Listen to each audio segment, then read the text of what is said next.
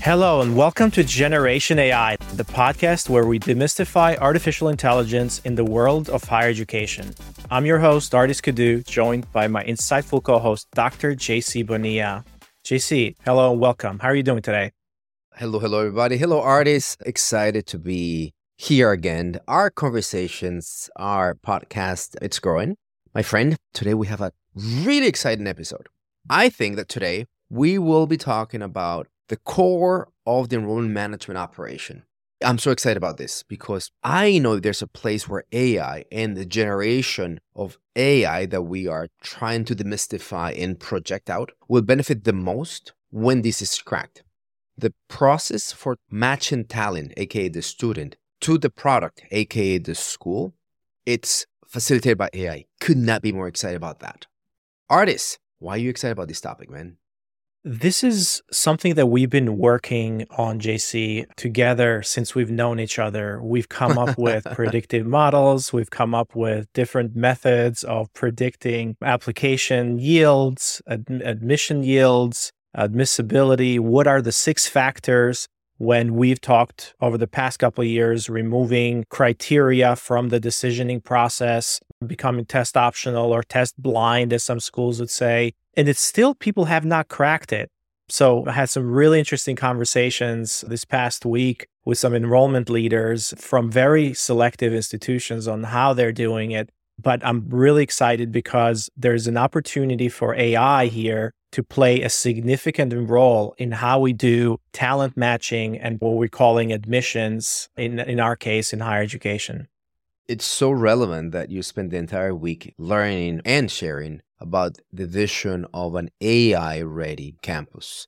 Artis, what are the takeaways? Educate me, what do you learn? And for everyone in the audience, how do I get my campus ready for what we're talking about here? The good news is that nobody has it figured out. What? You should come back with you should follow the 7 steps to get, campus infrastructure ready. Well, yes, we're actually providing folks with clear direction on how to build use cases. However, talking to everybody, nobody has it figured out. There's a lot of confusion. There's a lot of misunderstanding of what AI is and just the definition or classification of AI, yet alone, what does it mean to be an AI-ready campus, or what does it mean to incorporate AI throughout your campus? So that's the good news for all of those who are listening and you feel like you're behind. You're not. Nobody has it figured out. However, there are very clear directions and there's very clear intent from CIOs and technology and admissions and enrollment leaders and presidents that we talk to, and deans, that AI is going to play a huge role in how they run their schools, how they use it for teaching and learning, and how do they use it for productivity as well. So data-informed decision-making, obviously we've been talking about this for a long time, but with generative AI now, that's accelerated and we can do a lot more use cases that we weren't able to do before. Fascinating. Look, no doubt that this is top of mind for everybody, and probably that's why this podcast is here. I'm still eager to hear the clear use cases of how it gets deployed. Last question. I think because we lived through this, does it feel like those conversations were on-prem or cloud-based infrastructure and what it meant? Remember, we switched over systems from paper applications to online applications. Does it feel that way? Or this is more revolutionary and like identity shifting? Because one was just basically, it's going to make us faster and cheaper in a way. This is actually, if you think about it, it goes at the root of the educational identity. Like, how did it feel? The biggest problem that schools are having right now is around change management and technology adoption. It's nothing new. And some of them are just looking at a generative AI or AI as just another tool in their toolbox, which clearly is not the right lens to look at it. It's very transformational. Hence, the wave is coming. Yeah, exactly. They're not ready for the wave that is coming. So my hope is that we are not staying still. And we are actually, in higher education, are adopting AI at a faster pace than we did, other technologies that now we're a little bit behind. But yeah, it's a mindset change, JC. It's not necessarily technology deployment, so to speak, or picking tools. It is a mindset change. when you think about how do you upskill a IT organization where half of them are union-based, and now you're saying, I want you to get upskilled and I want you to do these other jobs that are AI-based, but I'm not going to give you any money. So now you're fighting with a union. So the incentives in higher education are really interesting, and I don't have an answer. I don't know how some of our institutions are going to move. I would say that smaller institutions have a huge opportunity to be innovative and move ahead of the pack, and the larger ones are probably going to be left behind because they have to move these large ships. So this is where you and I now, I think, can start making these use cases and articulation of how it could land smaller, but more practical. So today's episode will focus on how a campus behavior technology can change now, today, if you wanted to, whether you're a small campus or a big campus. But we want to bring it on to the aspect of decisioning. Schools spend a gazillion number of hours preparing for the search of a candidate, rendering a decision, and then enrolling them, matriculating them. And we know that in that space from, the discovery of my prospective student to I star them, it's a place where I think you and I can start thinking about this is where AI comes in and the use cases that unpack. So to start our conversation, I want to start a bit high level because when I think at the very, very core of what it is, admissions, recruitment, enrollment management, however you call it at home, it's talent acquisition. And when you go through the lens of talent acquisition, which is I have an offering or I have a product and I need to find the best professionals, then AI, it's already there. Thousands of resumes for one job and having AI comb through resumes and basically doing ranking orders of go here or ignore that one. Applications of candidate matching. All of a sudden that this candidate, it's a perfect fit for this role or wrong fit, actually go to this role. How organizations like Google move candidates left and right and is algorithmically recommended. Artists will be very successful in my organization, but not for that team. This is so important for admissions. My gosh, I can remember last time I was in an interview, it was not fun. I think the students that we've talked to when they go through interview process, it's an experience. And we know that AI has a voice there. And then one of the things that is so exciting that higher education needs to be learning on is that in talent recruitment, the whole conversation of bias reduction has started and understanding that sometimes these models can over-index on, wild males or the guy with the accent is not being represented because the algo doesn't know how to identify that and what is the relationship of an accent to success, if any. Right. All that kind of stuff is already there. So, artists, what's your viewpoint on first AI in talent recruitment, sector agnostic? So we're in a very interesting place right now because AI can certainly be very, very good at eliminating the hiring manager's biases. And it can be the same way, for example, when a highly selective school is reviewing, or a reader for that matter, is reviewing an application and they're reading and making a decision. Reader A can make a different decision for the same applicant as reader B. Human error, right? Human error. So how do you eliminate that bias? During the summit, in one of the panels, a highly selective school, they said, we don't want bias. We have our readers. And when I posed the question, well, how do you eliminate that bias that is intrinsic from the readers themselves? Is it before lunch? Is it after lunch they're reviewing it? They can make different decisions. If they're hungry, they're not. We know that as human beings, we're very, very prone to biases depending on context. And they said, we have instituted a double read. And it's like, okay, so now we have doubled the amount of work that we need to read one application. Compound bias.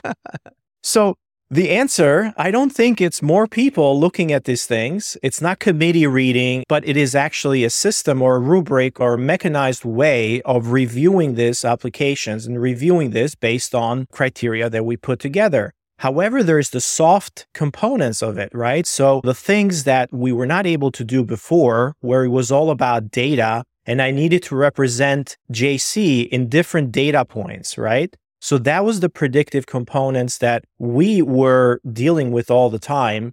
Now, those can be very biased because we just didn't have enough of those data points or those representations. We didn't have representations in the middle. So What happens now is that with generative AI, we can read and we can kind of consume unstructured data or stories for that matter that are very nuanced. And they can put you from a scale of 1 to 10, they can put you in a 6.5 with different dimensions and can put color around it. So it's the same exact thing that's happening in our jobs as well. We're looking at candidates here at Element, and obviously we use experience, but we use also what's called behavioral markers as well.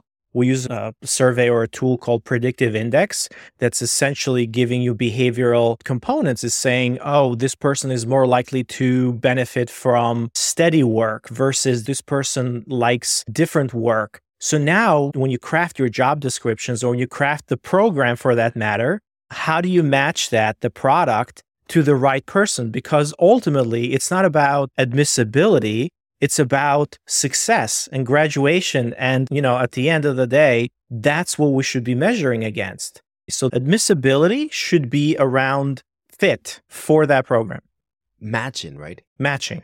It's about behavioral traits, as you just mentioned. It's about credentials. It's about potential. Correct. And a really important thing that you just mentioned there, whether there's bias or not, it's scalability. And one of the things I know is that, fine, to your point of the second reader, then throw a third reader, right? And then a fourth, a fifth. It's not a scalable value proposition. And what technology allows us to do, if anything, is that high-touch interventions, humans, are so important. So what I want to do is, I don't want to have 2, 3 readers. What I want to have is these readers move to different operations. These recruiters move to different operations where the high-touch human intervention is needed. So there's no doubt that the role of AI in accelerating candidate match search, whether it's a student or professional, it's already here and the potential is big. Let's bring it down to the higher education level. And I think this is a really, really, really good conversation. We have 2 frameworks to start with. One is a book that you read on the promise of talent, Adam Grant. And I'd love for you to basically explain to everyone, what is this tension between GPT versus GPA? Yeah. So Adam Grant, for those of you who are not familiar with him, I would highly recommend you pick up some of his books. He's an organizational psychologist. So essentially, he looks at how people and organizations work. So in this book, Hidden Potential, he's talking about the science of achieving greater things, meaning that how do we value people and how do we see what's that potential? And one of the use cases that he takes is around admissibility and admissions. The thesis is that someone who has traveled, the trajectory is greater, meaning that their credentials were low, but they had to overcome obstacles, is better to be in a position to succeed than someone that has had a steady performance. So when you look at it, GPT stands for Grade Point Trajectory, where if you started your semester with a C, and you ended your year with a B or an A, is much better than if somebody had a B plus, a B, and those are the grades that you ended with. If you take that and you think about it, you match that against GPA, which is essentially accumulation of all of your grades. But it's deterministic. It's a snapshot, right? That's your point. It's a snapshot. Exactly. So as data scientists, snapshots are never good. Trends are what we look for. I tell my team all the time, I'm like, you look at trend, if something is going up or going down. And that's the AI angle, right? What you just discussed when GPT, right, grade point trajectories are patterns, right? Correct. Let's just be honest. We humans are not really good at pattern detection. Computers kick our butts when it comes to pattern detection. Inconsistency and speed. Around numbers, for sure, yes. Yeah, speed, right? So what we're saying is that at the very, very least, right, when it comes to a construct of quality, call it GPA, we need to be careful that deterministic numbers as snapshots, right, basically tell a story. But research is starting to suggest that the mobility, the pattern is where the win is at. And throwing computational tools at that is the first thing. And we know AI, it's so good at basically just looking at numbers and saying, hey, here's the time series, this is the trajectory, upward, negative. So what you're looking for is how is the student going through change? Grit, hunger, all that kind of stuff. It's a really, really important thing. And oh my gosh, my story, Costa Rica, Arkansas, back to Costa Rica, New York, that just has so much grit. I'm telling my own story, right? But it's the idea that you can pick that through data and patterns, right? Movement and whatnot, adversity and things of that sort. Does that make sense? Absolutely. And when we look at ourselves, the way we grow and the way we learn is through friction. So that is another component in the book, is that it's all about friction. That's how we grow. If there is no obstacle, if there is no friction, then there is no learning and there is no advancement. So we look at that and say, it's much better to give someone something really, really hard that they're struggling than giving them easy problems that it's a breeze, right? So our first point that we can delve into a deeper conversation now is do not look at snapshots, right? Look at trajectories. And trajectories could be a GPA, right? Or writing sample essay, nicely manufactured today versus an essay 5 years ago. And having algorithms basically tell us the trajectory and the mobility of someone when it comes to grammatical, career things. So very easy and interesting use cases. Artists, there's an article from the Chronicles that it starts talking about the allocation of AI onto the admissions offices. It's a survey that looked at about 314 universities, and they're saying AI is here, will be used throughout 2024, and it's helping in review of transcripts, review of letters of recommendations, reviews of essays, conduct interviews, and communication with applicants. There's 5 use cases here, right? What I'd love to do is expand this with what College Board says are the entry points of admissibility. So College Board tells us it's about the courses taken, grades received, class rank, standardized test scores, personal statements, recommendations, extracurricular activities, and interviews. So now there's 8 or 9 here, 5 out of these already with use cases in AI. Let's come and start building models. This is what you and I do. And our first viewpoint is that we're going to recommend everyone to start looking at trajectory mobility. But can you remind everyone what an NLP is? Because all these use cases rely on NLP, natural language processing. So what is NLP and how does that help me scan, for instance, a personal statement or this thing that I just said, 2 statements, one from 5 years apart.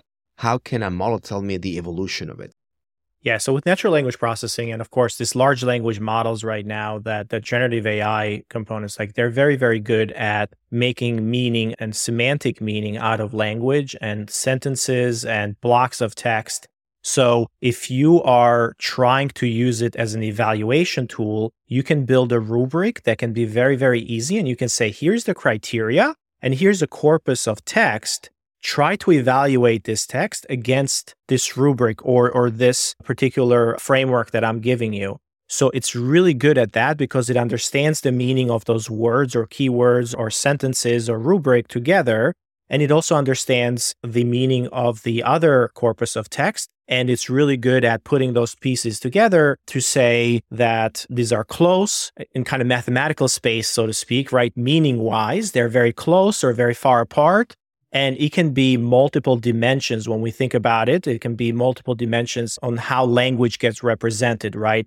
Again, we're not going to go into a lot of those details in here because we want to keep it pretty high level. But that is the crux of it, is that natural language processing and semantics meaning is encoded in not just words, sentences, phrases, paragraphs, and you can kind of go on, but you keep adding dimensionalities to those. And then you can see how close or how far these concepts and these things are from each other in many dimensions. So rather than getting a number, we now get a meaning component that we can put together and understand language based on whatever dimension or rubric that we put together.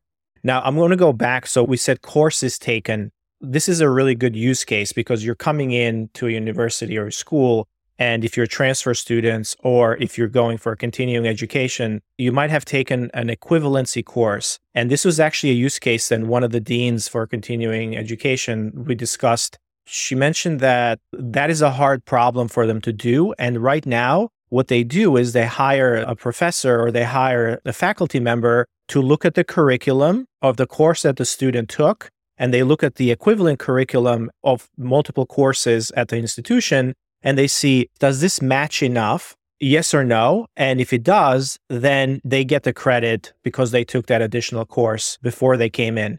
And the faculty member gets paid $100 or $75 for that, right? For that scanning of the curriculum. That's an easy one that generative AI can be very, very good at comparing two curriculums and saying course A and course B, are they equivalent or do they result in the same skills or competencies? Are they the same in that regard?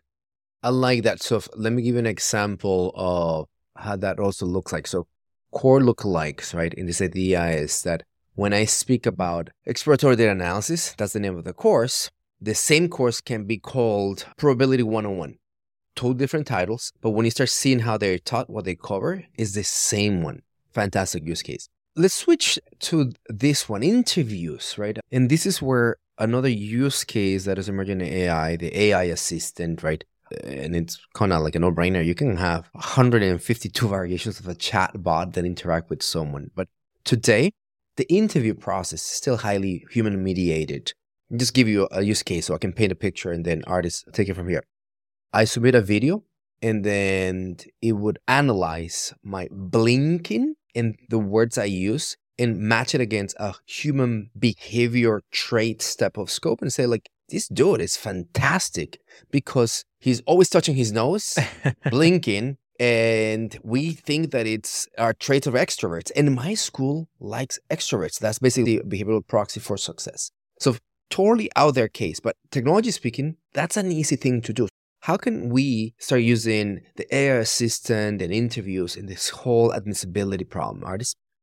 Well, the interviews are actually one of the things that are really high bandwidth evaluations, right? I mean, it takes a lot of time. It takes a lot of time. Yes, exactly. And usually what a lot of schools do, and I had to go through this when I applied. So I had an in-person interview and then I remember this was Columbia. We met with an alumni and we had a 2-hour lunch/interview. I had no clue if I did well or not or what the recommendations were. And we think that we're very good at it. We're terrible at it. We're really bad at interviews. And I can see it myself. Like if I don't connect with you, especially over Zoom, we tend to lose interest. Can I insert a thought there? What you just touch on is that how interviews are subjective and they are feeling vibe based, right? So there's a vibe. Yes, 100%. Yes, we connect or we don't connect. And everything else that you say, it could be brilliant, but I'm going to look at it with a bias because I just didn't connect with you right away. It's really hard to switch that. So AI in that case can be a unbiasing tool for us to bring into those interviews and we can level the playing field. So folks who don't come as polished, they're not as tall, they don't come from the same background that you come from, so they don't get penalized for the things they can't change, right? I find myself being harder on people who sound like me because somehow I'm applying my own story, my own page, my own book. Like, what do I know? I know my own life. And sometimes I give a pass to people who just look different and sound different to me. I know you have a thing for people with British accents. You think that they're brilliant. If you're Brit, just come and talk to me and literally I want to be your friend. So I take British accents, Scottish accents, Irish accent, anything like that. So use cases, again, to start reviewing what we're talking about is that there's an entire opportunity on interviews, scaling the human component, normalizing or reducing the subjectivity on it, using NLP models, natural language processing models, to come and just ingest anything that looks like writing from recommendations, essays, and scan them, provide keys on how to read them, create lookalike algorithms. When it comes to anything that is numeric, grades received, looking at trajectories, right? Those are places where today AI could come scale us and give us the time that we need to do the high touch interventions, right? Because the part that I want everyone to understand is, and artists, tell me if you're in this boat. I think you are. By no means we're saying decisioning, it's a computer from beginning to end. Decisioning requires the human touch, right?